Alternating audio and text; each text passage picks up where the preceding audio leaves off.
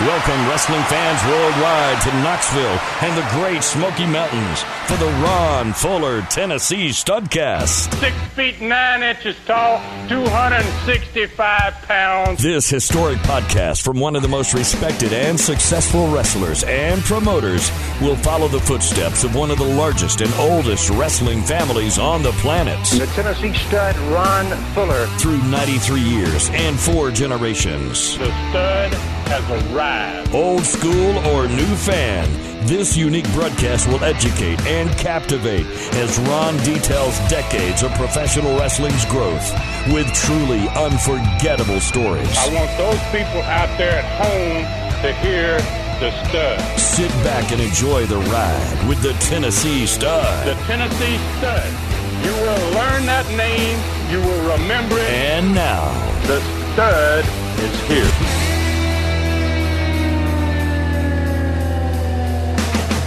Here we go. Hey, everybody. Welcome in. It's David Summers with the Tennessee Stud, Ron Fuller, and it's another Studcast. It's the only podcast on the planet documenting the real story of professional wrestling.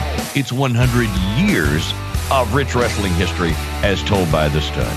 Please welcome the originator of the Studcast, the man who changed the podcasting world with the Super Studcast. We step back into the ring, back into time with the Tennessee Stud, Ron Fuller.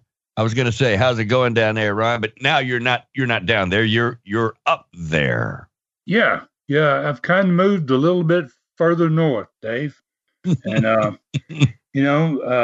so I've actually, for the first time in 20 years, I've come back to Tennessee. Going to set up shop here, and, I'm looking forward to it.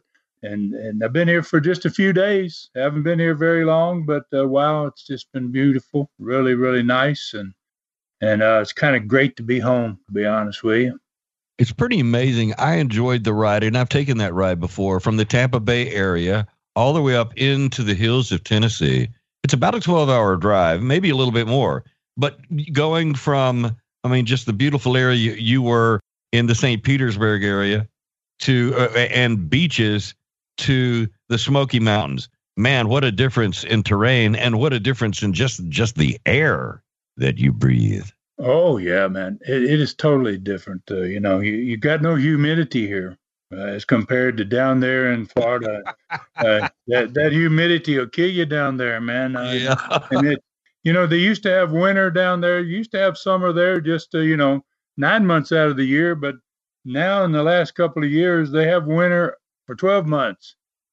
Summer, it's just hot and sultry, and you get that wind out of the Caribbean, and wow, it's really tough. And this is totally different, and just really, really nice to be back home, man.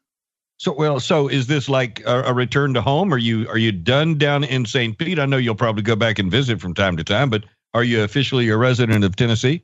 Yeah. I have a temporary place here.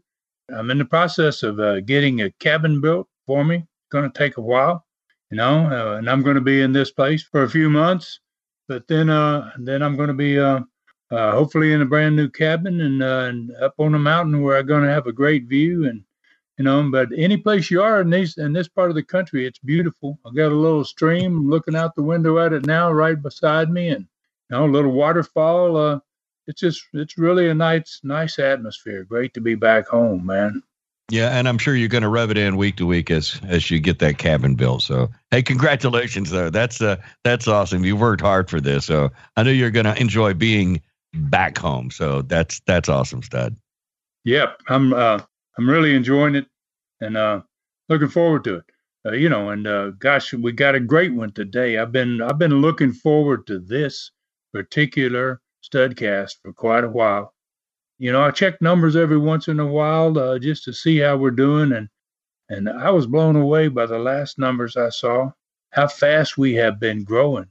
We're becoming one of the fastest growing wrestling podcasts out there, and and you deserve some of that credit, my man. I can't vouch for all the horses that you get saddled up, but you sure do a good job other than your horses, man. Yeah, thanks for that. So just it's been really, really good. We're just really, really growing fast. You know, I did the first 3 episodes of my Studcast in the state of Tennessee. I came to Knoxville and did it with a gentleman here in Knoxville, and then I've done basically the last 193 episodes from Florida. And by golly, we're going to do number 196 today, which is going to be, I think, a classic Studcast. And we're going to do it from Tennessee. In fact, Dave, I'm 21 miles away from where the old animal hauler was that went into the Great Smoky Mountains and Brutus got out of. Wow. And created all that havoc and panic in that worldwide story, man, that's just really taken off. I'm 21 miles from that entrance to the Great Smoky Mountains National Park. And it's just really hard to describe the beauty, man, in this part of the country. I call it God's country. You know, I mean, it just really is amazing. And for those people out there that's never seen it before and never been here before, I highly recommend, man, a visit, not just to this area, but to that park itself. And in one trip, I don't care who you are, you're going to realize why that's the most visited national park in America. It's just a beautiful, beautiful place to live. Oh, absolutely. We've enjoyed visiting many times, vacation and otherwise. It is so absolutely beautiful. Now, we've got a long ride ahead of us for today, Ron. So my horse, Tenderfoot Tom, is raring to go. So let's get mounted up and let's get on the trail. Well, okay. You know, I'm all ready to go too, man. But, you know, you make it hard for me not to be a little skeptical, man, about those horses' names. Dave. Here we go. You know, today's ride is a long one, like you said, and I'm just hoping that I'm a little worried about a horse named Tenderfoot, but you're already up on him, man, and you're ready to ride. So let's just jump right into this boy today. I'm all for it. Let's do it. All right. So we're riding today into another Studcast, obviously. And I want to welcome everybody today to this one because to me, I think this is going to be a really special Studcast. We're going to take a deep dive into every aspect of the historical Thursday night of April 27, 1977. Southeastern on that night presented one of the best cards ever. Without a doubt, it was the all-time best card in Knoxville's history prior to Southeastern. They'd never seen anything like this before Southeastern came. And this lineup of stars may have been one of the best in wrestling history, period. It's really a solid card, solid enough to set the all-time attendance record for a sports event in the Knoxville Coliseum. And that record still stands 44 years after the date that took place. Wow. So, it was a big night in so many ways. And as I mentioned last week, the Studcast, this one is going to have no today's training in it. It's got no learning tree in this one. It's a different format. It's entirely dedicated to this one single event. The building was set up for a maximum seating capacity, the biggest setup ever in that building. And this maximum capacity seating would become the standard format for every wrestling event following this one that we're going to talk about. This night's attendance, however, would never be broken again because this event had a large number of standing room only tickets sold that would never be allowed again by the Knoxville Fire Marshal.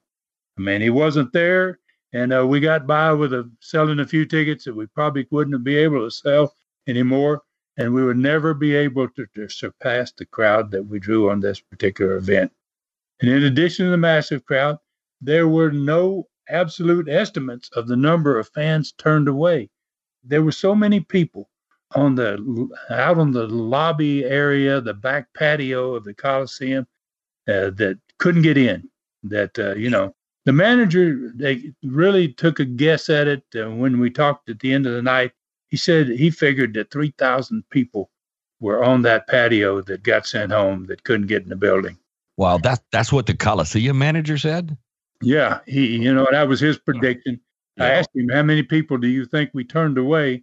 And he said at one time he thought as many as 3,000 were outside. They couldn't get into the area, the big massive area where you bought your tickets at. They couldn't even get into there. So let's begin today with the preparations they had to do to get ready for this special night in April of 1977.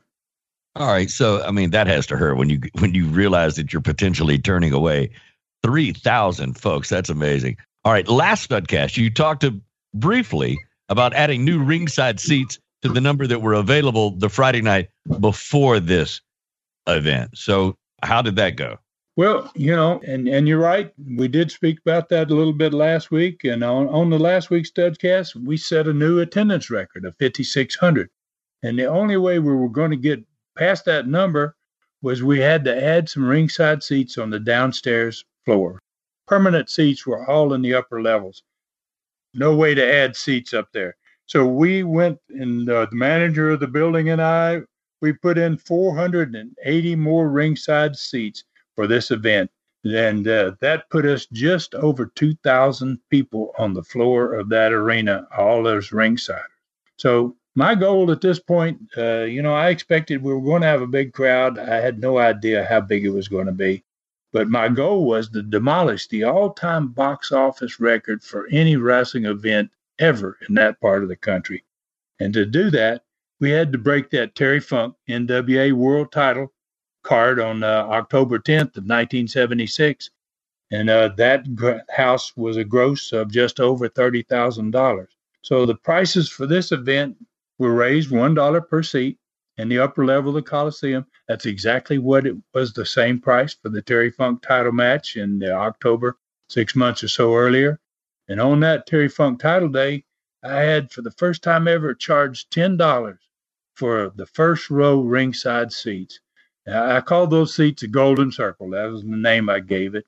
And this time, I decided that we were going to do even better, and I doubled that first row price from $10 a ticket, Dave, to $20 a ticket.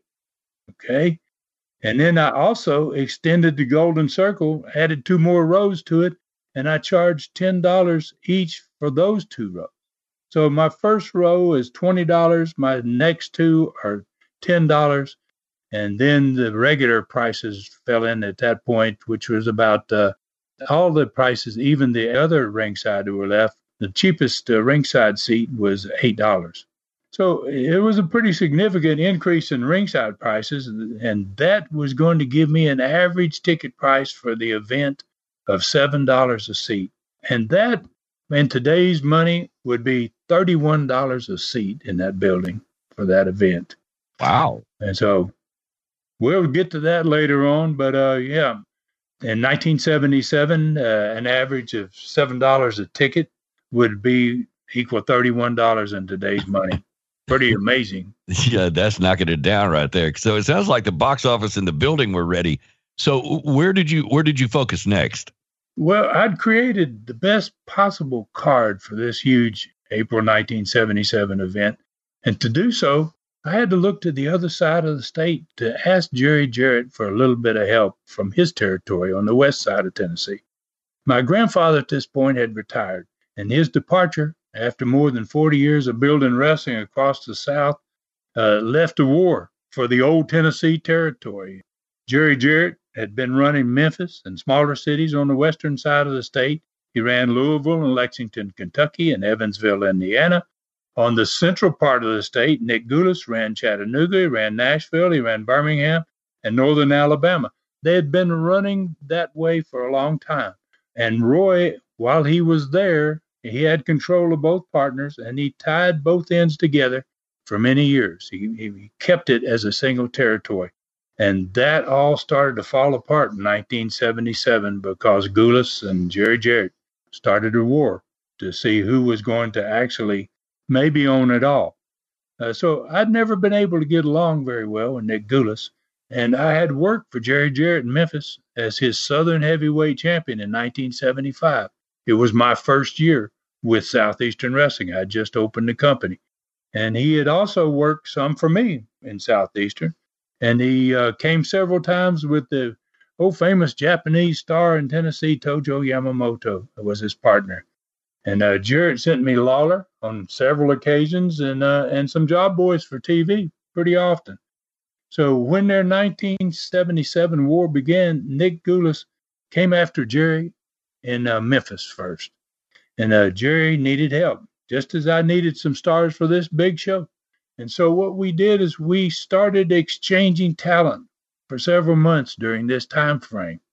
Me mostly, I seemed to have a better crew than he did at that time, and I was sending him more guys than he was probably sending me.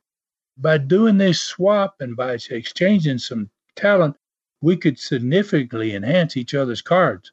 And on occasion, by swapping, we didn't swap just the talent, but we actually swapped belts and championships on big events. So, we really had a good idea, and it was working.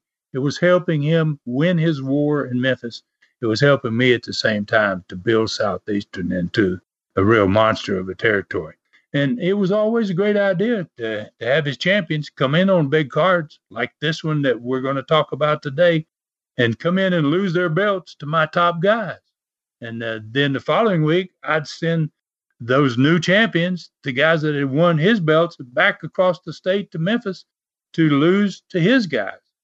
So it made our wrestlers stronger at home because we beat other champions, even though they weren't as well known as the guys in our territory. And this worked well before cable TV, before there was very little crossover or local TV fans. Fans back in those days were a heck of a lot less knowledgeable about other territories' talent than nowadays. Before cable TV, most fans didn't know any wrestlers or any wrestling other than the ones in their part of the country. I'm exactly one of those, especially as a younger kid, not realizing that something like that was happening in another town. So, but now I've never really heard of the sharing deal like that. I can see how effective that must have been. Plus, it also allowed fans, as you said, to see other stars that they didn't get to see very often. But I can't wait to hear who was on this record-setting card of April 17th of 77 and how you used some of his talent on that. I think that's going to be interesting. Yes. Let's give everybody a look at that card, Dave. I think it's time we talk about it. You're going to have a tremendous card when you're able to call the event the Parade of Champions. And it had 5 total championship matches on this card. 2 of those were world title matches. So another way it was going to be a great card is when it opens with a guy like Tony Charles wrestling against Norvell Austin. Very first match, wow, tremendous match. Main event in a lot of cities around the country. And second match on the card was Bob Orton Jr. against Dick Steinborn. And the rest of the card was all championship matches. And this fantastic card was the first major swap of talent and belts between Jarrett and I. We had just gotten started with it. I said, Jerry, help me on this one. We're going to start working together on this. So the first swap began when the Von Steigers won their Southeastern belts back the Friday before this big event, which takes place on a Thursday night. On the Friday before, they wrestled Bob Armstrong and Robert, who were the tag champions at that point. They won their belts back. And it's the same night, same card as the night I beat Terry Funk. So 3 days later, on Monday, April 24th, 1977, the Von Steigers flew to Memphis, and they lost their Southeastern belts to Jarrett's hot babyface team of Tommy Wildfire Rich and the Australian Bill Dundee. It was a big shot in the arm for Jerry. These are 2 really good German wrestlers, not been there, champions, going in with nice-looking belts, and all of a sudden they lose to his top babyface team. And especially big since he was in a war here with Gulas, and his card was able to put a couple of big stars on it that never been there before. So Iron Fusion, a great talent, was going to make it extremely difficult for Nick because Nick didn't have great talent, and he was never going to have an impact or hurt Jerry in Memphis or in Jerry's territory because we were giving him some help. So the first championship match on the Parade of Champions night was the new Southeastern Tag Champions. Now these guys have come back. They have beaten the Germans over in Memphis. They arrived back on the Parade of Champions, and they are now the Southeastern Heavyweight Champions. And they're defending their belt against the guys that they beat, the Von Steigers. And it's the Von Steigers return match. So my fans in Knoxville are getting to see a top team with Bill Dundee and Tommy Rich from another territory. It's going to help my night too. And the next championship match on the card involved another talent swap. And this title match was for the Southern Heavyweight Championship of Jerry Lawler, and he was against Bob Armstrong. So Jerry Lawler had been there a few times. He was a great star at this point, really, really good wrestler. And so there's another key element in there. It's somebody that's not normally on the card, and he's adding to this card as well. And this swap started with Jerry Lawler defending his Southern Heavyweight title against Bob Armstrong on the Night of Champions. Bob wins, and then he flies to Memphis on Saturday, April 29th, a couple of days after this big event. He works TV. He works for Jarrett on a Saturday night there. He stays over until Monday, and Jerry Lawler wins his Southern Championship back from Bob Armstrong in Memphis. Wow. Okay. So all of a sudden, we got stuff going on big time. Fans don't know what's going on, but it's working for both companies. The next title match on that card was the Mongolian Stomper, defending his Southeastern belt against my brother Robert. Then comes the back-to-back world title matches. Nelson Royal defends his World Junior Heavyweight Championship against Jimmy Golden, and Jimmy had won the right for that match the Friday night before by beating Bob Orton Jr. to get the shot at Nelson Royal. Golden and Royal, they hadn't wrestled each other since January 30th, 1977 in the Coliseum, and that match went a 1-hour draw. So, this is a great match, two great talents, and the last time they wrestled to an hour draw, and so that first World Championship match going to be a great one. The last match of the night was going to be my match against the NWA World Heavyweight Champion, Harley Race, for the 10 pounds of gold. Wow. Now, that's a special card right there. That was a big-time event for any city in the world. 7 matches in all, and correct me on this, 5 were championship matches? That's pretty cool right there, right? 5? 5 Wow. championship matches. I don't think that had ever happened in Knoxville before. Yeah. And, maybe going to happen in the future sometimes as Southeastern continues to grow. But it was a tremendous card, biggest card that had ever been in Knoxville, no doubt. That's awesome. All right, so back on the trail. Where to now? Well, we're riding into one of the biggest TV shows that was ever in Southeastern. And, when you got a great card like we got for this, there's always a major benefit to it. And usually you're going to have a lot of great talent that's in town and available for your TV show. And that TV show is going to lead up to that big card. So this is what happens on this TV. Southeastern TV show was also a parade of champions. For the first time ever, 4 championship matches on TV in one show. All right, so wait 1 second. Did you say 4 championship matches now on a TV show? Now, that's about as special as the big event itself. Yeah, that's exactly what it was, Dave. I mean, it was as big as the big event itself. And it may have been the biggest card and TV over a 5-year period of time in the history. In my history as a wrestling promoter, I don't know that there ever was a bigger card or television within a 5-day period of time. And the TV opened up, obviously, with a close-up of Les, as always. And he's announcing at the matches that's going to be on this Super TV. He announces there's going to be 4 live championship matches on the show and 2 videos in this program. So the TV was now regularly packed like the Coliseum crowds were. There were 3 rows of chairs on 3 sides of the ring. It's a studio, but we had more chairs than most studios were able to put in there. And then we were starting to put overflow fans that couldn't sit in the chairs. They stood behind those people sitting in the chairs, and they were side by side, wall to wall, all the way back to the wall of the studio.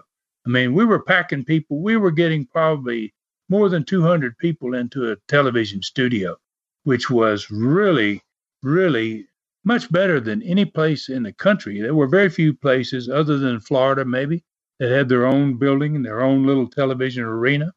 But we were really putting a lot of bodies in there. And every one man in the studio on this day, they are ready. And especially after they hear Les announce that there's going to be 4 championship matches live on the show. So when the cameras back away, I sat there next to Les. The big still shot on the screen behind us, the one we used every week, was of me, and I had my hand raised, and I was standing over Terry Funk, who was looking up at me. Got his expression in that shot too, and he was kind of stunned, man. And the studio got their first pop of the day once they saw that shot. A lot of them had seen that match, but the day before, but they reacted to it just like they hadn't seen it. So Les welcomed and congratulated me for the huge win the night before, and he asked the director to back up the video to where Terry Funk was really working on my right leg.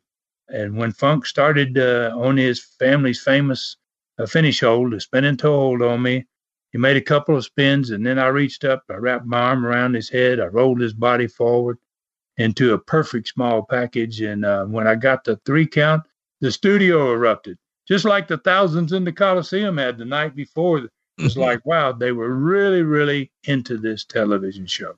And then there was a whole lot more still to come in this TV show that we got quickly out of the video. Les, thanked me for being there, and he invited me to come back later in the show, and then he threw it up to the ring to Phil Rainey, the TV and the Coliseum ring announcer, for the first match of the TV. And Tommy Gilbert and Don Wright were in the ring already, and they were being announced when the Southeastern Tag Champions, the Von Steigers, entered the studio to a roar of boos, man. They had regained their belts from Bob Armstrong and Robert Fuller the night before, and Norvell accompanied them to the ring. He was mainly the man most responsible for the Germans being able to beat Rob and Bob. And Ron Wright was supposed to have been in Bob and Rob's corner, but he, on that card, had wrestled a Mongolian Stomper for the Southeastern Championship, and he had gotten injured, so he couldn't come out for that match. Norvell took advantage of it, and that's how the Germans won their belts back from Rob and Bob. So it was a great opening match for TV, boy. I tell you, Tommy Gilbert was a great little worker, again, a star over on the western side of the state. Don Wright was there taking up for his brother that had been injured the night before. And Norvell Austin comes out with the Germans, and he gets involved in the match just like he did the night before. So after they got a victory, the Germans got themselves a victory on TV, and then Austin went with them, and they went to the set. They had an interview then. We were going to hear from Memphis, an interview that had been sent in with Tommy Wildfire Rich and the Australian Bill Dundee. So Austin goes to the set with them, and they brag about being champions again, naturally. And Les pointed out right away, though, that Austin wasn't going to be in their corner next Thursday night on the Parade of Champions, and that they were going to have to win the match fair and square if they were going to win it. The Von Steigers, obviously, were defending against the Southern champions. That was Jerry's team there. His best babyface team was Wildfire Tommy Rich and Australian Bill Dundee. They were the Southern heavyweight champions. And they were going to actually, as I said earlier, they were going to come in as champions. In the meantime, between this time and the time following Thursday, they will have been beaten by Tommy Rich and Bill Dundee. And Tommy Rich and Bill Dundee are going to show up for the Parade of Champions, and they are the Southeastern champions. Both the Germans felt really secure that they could beat this team. They didn't need Norvell out there with them. They said one of them, instead of calling him Wildfire, they said one of them's on fire, and the other's a dumb Aussie. Then Les, obviously, they're there. He cut away to the pre-recorded video from Memphis with the Southern Tag Champions, Rich and Dundee. And they were very humble, proud to be on this huge card. They really put the card over. And they said they really relished the opportunity to be the first team ever to win both of the major tag championships in that part of the country. I don't think any tag team combination had ever been both Southern and Southeastern tag champions at the same time. And as I mentioned earlier, Rich and Dundee actually won those Southeastern tag belts 2 days after this TV in Memphis. They came to the Parade of Champions wearing the Southeastern tag belts. Up next on the loaded card on television, Les invited in the new English sensation, Tony Charles. they watched a highly edited version of the Four Corners match Charles had won the night before, and it was his Southeastern debut. And it showed Tony beating all three of the four corners. It's a Four Corners match. You could beat one, maybe you might beat two, but he ended up beating all three of the opponents that were in that Four Corners match. And fans just seemed to instantly gravitate to Tony, man. They loved his accent, and Tony had such a cheerful personality. But boy, they were going to soon love his tremendous wrestling ability even more than his personality. So after the video, Les threw it to the ring. In the ring stood a guy that was a Southern favorite for many, many years, a star in the South named Jackie Fargo.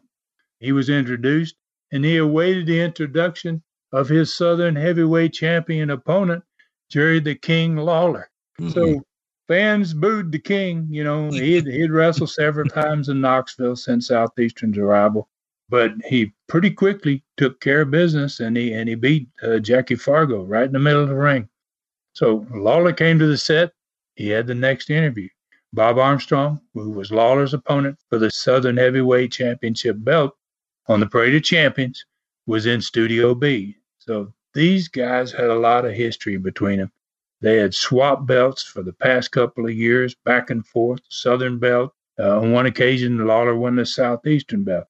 Lawler, at this point in his career, he was becoming a true star, and he was a great interviewer. He started it off with the interview he did, and he finished it with the insult. Started with an insult to Bob Armstrong, and he finished with another big insult. But Bob, as always, he's in Studio B. He was ready as usual, and he said he was happy to be part of this tremendous card. And he was going to get the distinct pleasure of beating the sorriest champion of the night, Jerry Lawler. The crowd loved that, man. You know, and he said that Southeastern fans were going to be treated to seeing Jerry Lawler, the biggest punk in wrestling, do his thing next Thursday night. And by doing his thing, he said something about he's going to bawl like a baby after I take the Southern heavyweight belt from him. Wow. These first two matches were not just great champions, but strong competitors as well, Ron. Jackie Fargo, one of the famous Fargo brothers, of course, with his brother Don. Yeah, I mean, at this point, you are not sparing any expense for this TV, right?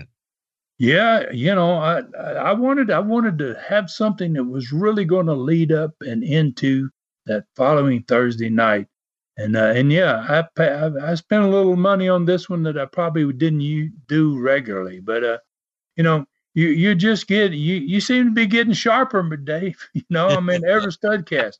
You know, I think your horse, old Tenderfoot Tom, though, he seems to be keeping up better than most of your horses do, man. Maybe you got to hang on to that one maybe a little bit, you know. Yeah. It wasn't easy to get Jackie Fargo. And, you know, but it's even more difficult to get a star like Jackie Fargo to do a job and get beat on TV. Fargo called me when he heard about my card, and he says, you got Lawler on your TV over there, and him and Jackie Fargo and Jerry Lawler were really, really close friends. And Jackie says, Ron, I want to come over there, and I want to do a job for Jerry on TV. I was like, wow. You know, I mean, what a great match you guys will have for one thing, and then, you know, what a great win that'll be for Lawler. So, this TV is off to a tremendous start. Wow. So he's going to help put Lawler over big time. That's pretty cool right there. So this TV becoming a classic, no doubt.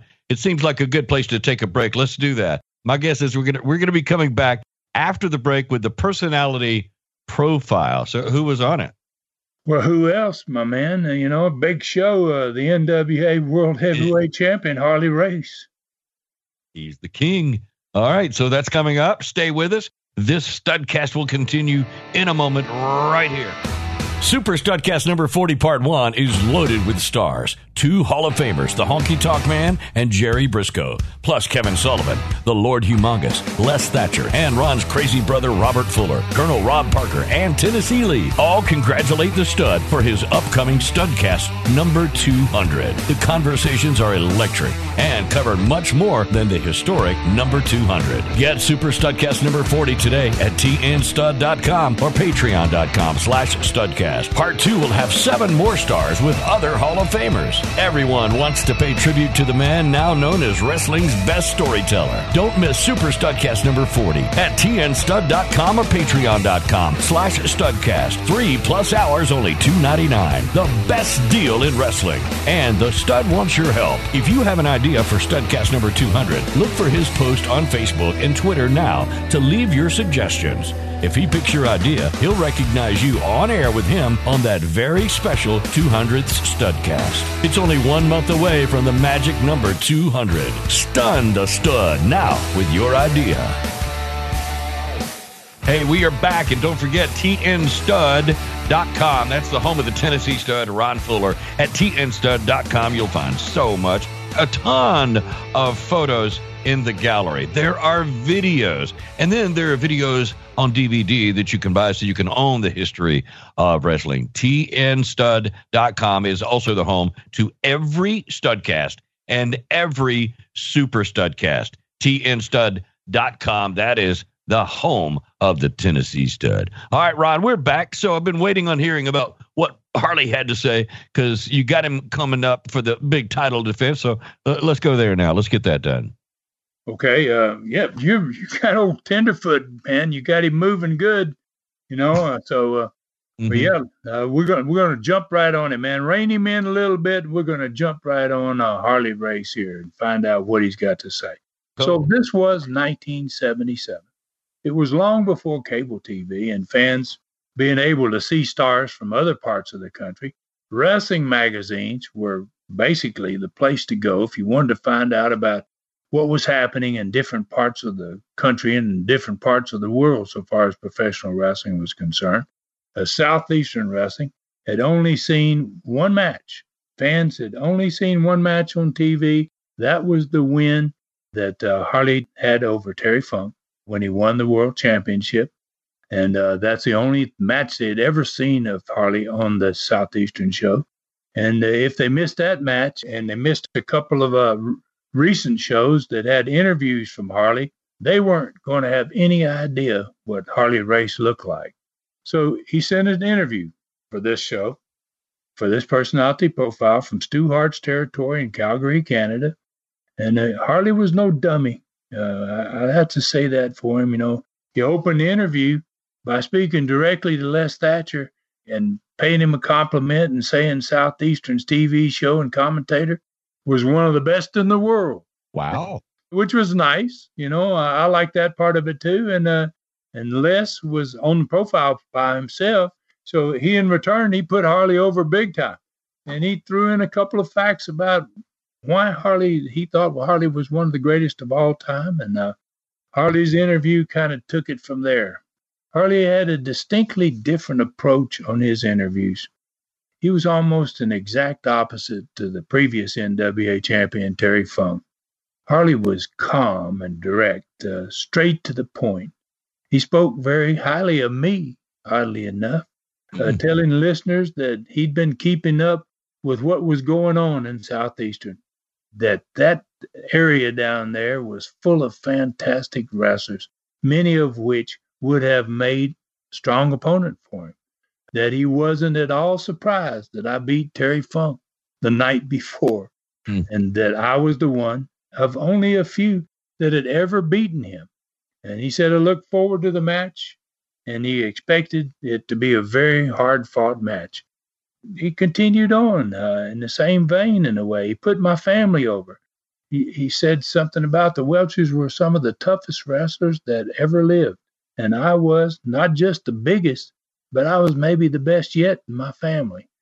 And then he held up that beautiful 10 pounds of gold belt, held it out in front of him, and he told me to have a good look because this was the closest I would ever get to it. that he intended to come to Tennessee next Thursday and stop the stud dead in his tracks. Wow. Because he said, Harley Race, I'm the baddest man on God's green earth. He never raised his voice the entire interview. But, wow, I watched it from the studio, from up top in the director's booth, and I got goosebumps listening to his interview, man. And I could just feel by listening to it that he was leaving a lasting impression on everybody out there was watching that day. If they'd never seen him before, they got a real good feel for what he was all about. And if they had seen him before, they knew what they were going to see come Thursday. So he set the stage for a monumental Southeastern wrestling night 5 days later. Wow. Dude, you talk about two personalities. You talk about Funk and then Harley Race. And Harley doesn't have to raise his voice. I think that you were talking about goosebumps, man. That's awesome. So really, and the contrast between those two, and then how Terry Funk really can put you over any way he wants, and then Harley Race can do it in a softer voice. So that's, dude, wrestling fans had to be on the edge of their seats and ready for this deal in the Coliseum 5 days later. That's pretty cool right there. All right, where to next? Well, we got it loaded, man. Like I said, this TV is loaded. We got another world champion on television wrestling, world junior heavyweight champion Nelson Royal. And in my opinion, he's also one of the best of all times, man. He was a tremendous worker. I put Rip Smith, who was a great young star, man, and he is really getting over with Southeastern fans. And I put Rip Smith in the ring across from Nelson Royal on TV. I mean, these are the kind of matches you're going to see in a building, but you're not going to see on television. And Royal really showed everybody his power and his moves. But Rip Smith hung right with him. I mean, he was right there wrestling-wise. Royal was not making Rip Smith look bad. And then on the end of the match, Royal kind of showed his true self, man. He suddenly just gave up the wrestling part of it, and he switched into a nasty heel that he was really good at when he wanted to. And he really punished poor Rip Smith for the remainder of that match. In fact, on the end of it, he pulled him up twice when he had him pinned, and just to continue working on him. Now, Jimmy Golin was great friends with Rip Smith, and Jimmy's wrestling Nelson Royal the following Thursday night. And obviously, he's in the studio. He's about to make an interview, and he's watching the match. And he watched him pull Rip up twice, and he couldn't take it. He came to the ringside. And boy, when he came in that studio, they exploded in there. Crowd just went crazy. And Jimmy was about to get in the ring, and Royal saw that he was about to get in the ring, and he snatched Rip up and he pile drived him, and he got the 3 count. Just at the 3 count, Jimmy shot up in the ring, and old Royal, man, he was an old wily veteran. He slid smoothly, just like a snake out the far side of the ring, man. But he never ran. He just stood there, and he looked at Jimmy. Jimmy's, bent over Rip, who's down and selling. And Royal just looked at Golin and just smiled at him, laughed and smiled, and got tremendous heat. Wow, it was just a really, really great moment. So Nelson Royal went to the set with Les for the next interview, and a couple of young wrestlers helped Rip out of the ring, and Jimmy went into Studio B. So Royal was cocky and arrogant. He made great heel interview, and he had a reason to be cocky and arrogant. He was kind of cut from the same cloth as Harley Race. He was double tough, and he was dangerous, man, as a wrestler. So Royal reminded Golin in his part of the interview of how blown up Jimmy was in that championship match they had 3 months earlier in the Coliseum, how empty his tank was, And then he told Jimmy, he says, but you don't need to worry about that this time. He says, it ain't going to go that long. He turned to Les and he said, I never liked that punk, Jimmy Golin. He said, well, what he had just done to Golin's friend, he said, that's exactly what I'm going to do to Jimmy Golin on Thursday night, but even worse. So, again, the stage was kind of set. Jimmy answered back with fire, man. He's in Studio B. He called Roy a bitter and old nasty man, and that his career should have ended years ago. Couldn't believe he was still able to wrestle, And Jimmy told him that he came from the same bloodline of all the Welch family, and he intended next Thursday to do something no one else had been able to do for the last 5 years. Wow. Beat Nelson Royal for the World Junior Heavyweight Championship. The studio just popped, man. They erupted. Back-to-back world champions on TV. I bet that doesn't happen very often in any territory, I would think, Ron. No, it sure don't. TV especially. It definitely didn't. And, we were doing a lot of things, man, back in those days that were different than other places in the world. And the show was going to close out the Mongolian Stomper. Young but game Mike Stallings, another great young worker who's pretty well over in Southeastern, is going to be in the ring with the Mongolian Stomper. These are two more great opponents, Rip Smith and Mike Stallings, for two big, nasty heels. And, we really gave them a tremendous television here. And Stomper, though, he charged into the studio alone, and he just went straight into the ring. And Don was chasing him, and he was screaming. It appeared like he was trying to stop the Stomper. And, they were still obviously having some kind of problems. Even though the Stomper had won back his Southeastern Championship, he still was having a problem with Don Carson. And the Mongolian Machine, as I used to call him, he was like a man possessed, man. He shot in that ring. And Phil Rainey, who was the announcer, was horrified of the Stomper. And as soon as Stomper shot in the ring, Phil didn't even introduce him. He stopped his introduction and he dived out on the floor almost head first to try to get out of the ring and away from Stomper. And Stomper just went straight to Stallings, man. He shot him in the ropes, man. He booted him in the stomach with that big old size 15-foot. He ran over to the ropes and he came back and he stomped him in the face 3 or 4 times and he pinned him. It was kind of like Stomper had seen all of this talent, and he wanted to create his own impression at the end of this show. And that was probably what the case was, because Archie was that type of guy. So Stomper went into Studio B for the last interview of the show, and Carson scrambled along behind him trying to keep up with him. And Robert and I, we went to the set with Les. This for the last interview of the show. Carson opened the interview, opened it up right away, and he was very short with what he had to say. It was something to the effect that he warned Robert that his Stomper was on a rampage now that he had his belt back, and that he no longer could control him. And that's just what it looked like all day. Since the Stomper hit the studio, there was no way Carson was doing anything to control him at all. And that Stomper was mad now, basically, and I can't control him anymore, and that he was not going to be responsible for what might happen to Robert Fuller next Thursday night. So Robert and I both sitting there at the set, and we had about a minute and a half left, and Rob was brief. He said, "I hope the fans listen to this, because this is going to have a real impact on this evening, that card."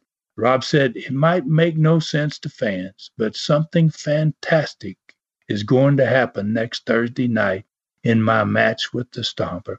He guaranteed he was going to leave the ring with the belt as the new Southeastern champion. Then I had about 1 minute left to close out the show. And I told fans that I wish my grandfather could be there Thursday night, along with my father, who was going to be there. There were 2 more family members that were going to be there to see this world championship match that I'd been wrestling for about 7 years now. And I had beaten former world champions Lou Thez and Pat O'Connor. I beat Jack Briscoe and Terry Funk while they were world champions right there in Knoxville, both of them, and had the 10 pounds of gold handed to me twice and then taken away from me. And then I finished it with a true story about my oldest son, who just happened to be having his 6th birthday 6 days later. The morning after my match with Harley Race was going to be his birthday. Wow. And I told fans that I was going to give my son the ultimate birthday present the morning after this world championship match with Harley Race that I'd beaten Harley before and I was going to do it again. And this time, no one was going to take the title from me after it was over. That Friday morning, the day after this match, I was going to lay that 10 pounds of gold belt on my son's bed before he woke up. That I was going to fulfill my family's legacy. I was going to be the next NWA champion of the world. Wow. You talk about Babe Ruth making a commitment for a home run. That's fascinating stuff right there, Ron. All right. So where do we ride to next? Well, Dave, I hate to do this to you, but I'm pretty sure that we're running into a normal hour or maybe a little bit beyond that already. And I hate to have to say it and to the listeners out there, but I got a whole lot left. I got maybe almost another Studcast more before I finish with this special night that we're talking about here. Yeah, it kind of seems like it. I can't believe we're going to do this. You're going to do this to us again, aren't you, Ron? So it's been a long time since you left us hanging, but we're used to being hung out to dry, maybe completely. So, all right. So what's going to happen?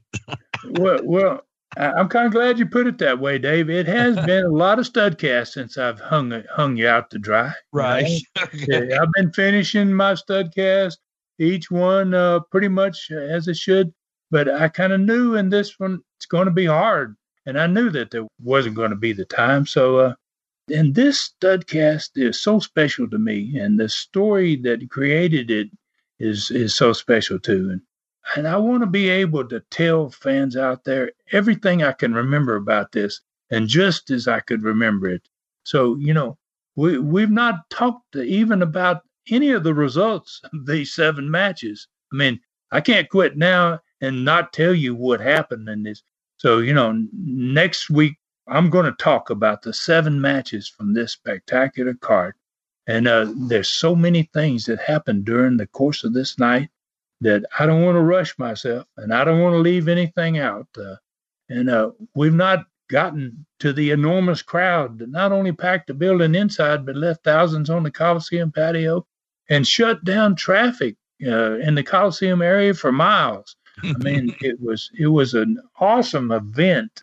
So we need to talk about the largest crowd ever to see a sports event in the Knoxville Coliseum, and a record that still stands almost exactly 44 years to the day after this match happened. Pretty amazing. It's almost exactly the same week.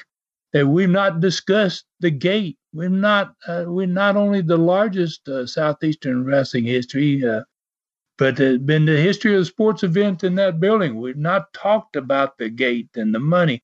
I want to tell fans about how much the wrestlers made on this night. And I think that's really, really important. And we need to cover my personally paying Harley. And it created this payoff, created a bond between me and Harley that lasted for the rest of my career. Wow. And his. And then I've not gotten any of my father's bringing his entire wrestling training camp by bus, almost 400 miles across the state to see this match, to see this event.